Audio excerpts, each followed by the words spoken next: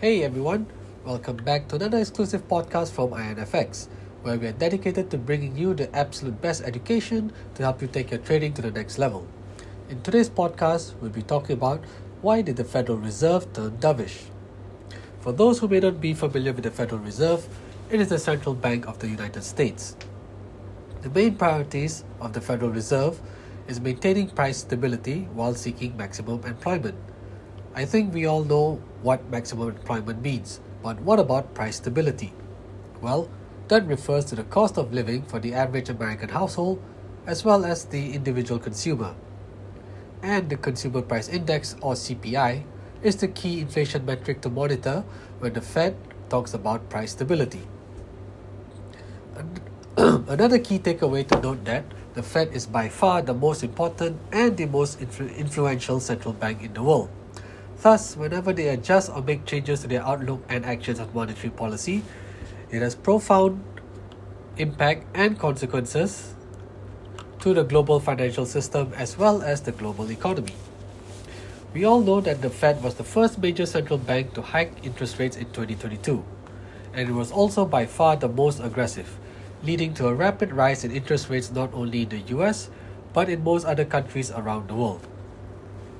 The primary reason for hiking so aggressively was inflation rising above the Fed's target of 2%, putting price stability for Americans into jeopardy. Thus, beginning in March of 2022, they embarked on the most aggressive hiking cycle in all of American history.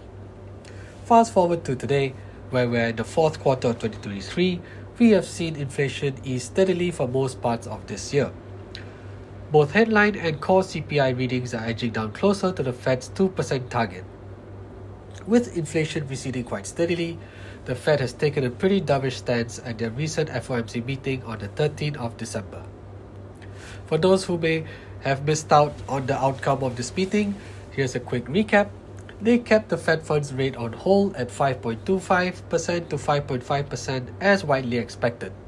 But the statement and Chairman Jerome Powell's press conference were both pretty dovish by recent standards. The Fed appears to have taken the position that although inflation has not returned to its 2% target, it seemed confident enough to communicate 3 rate cuts for 2024.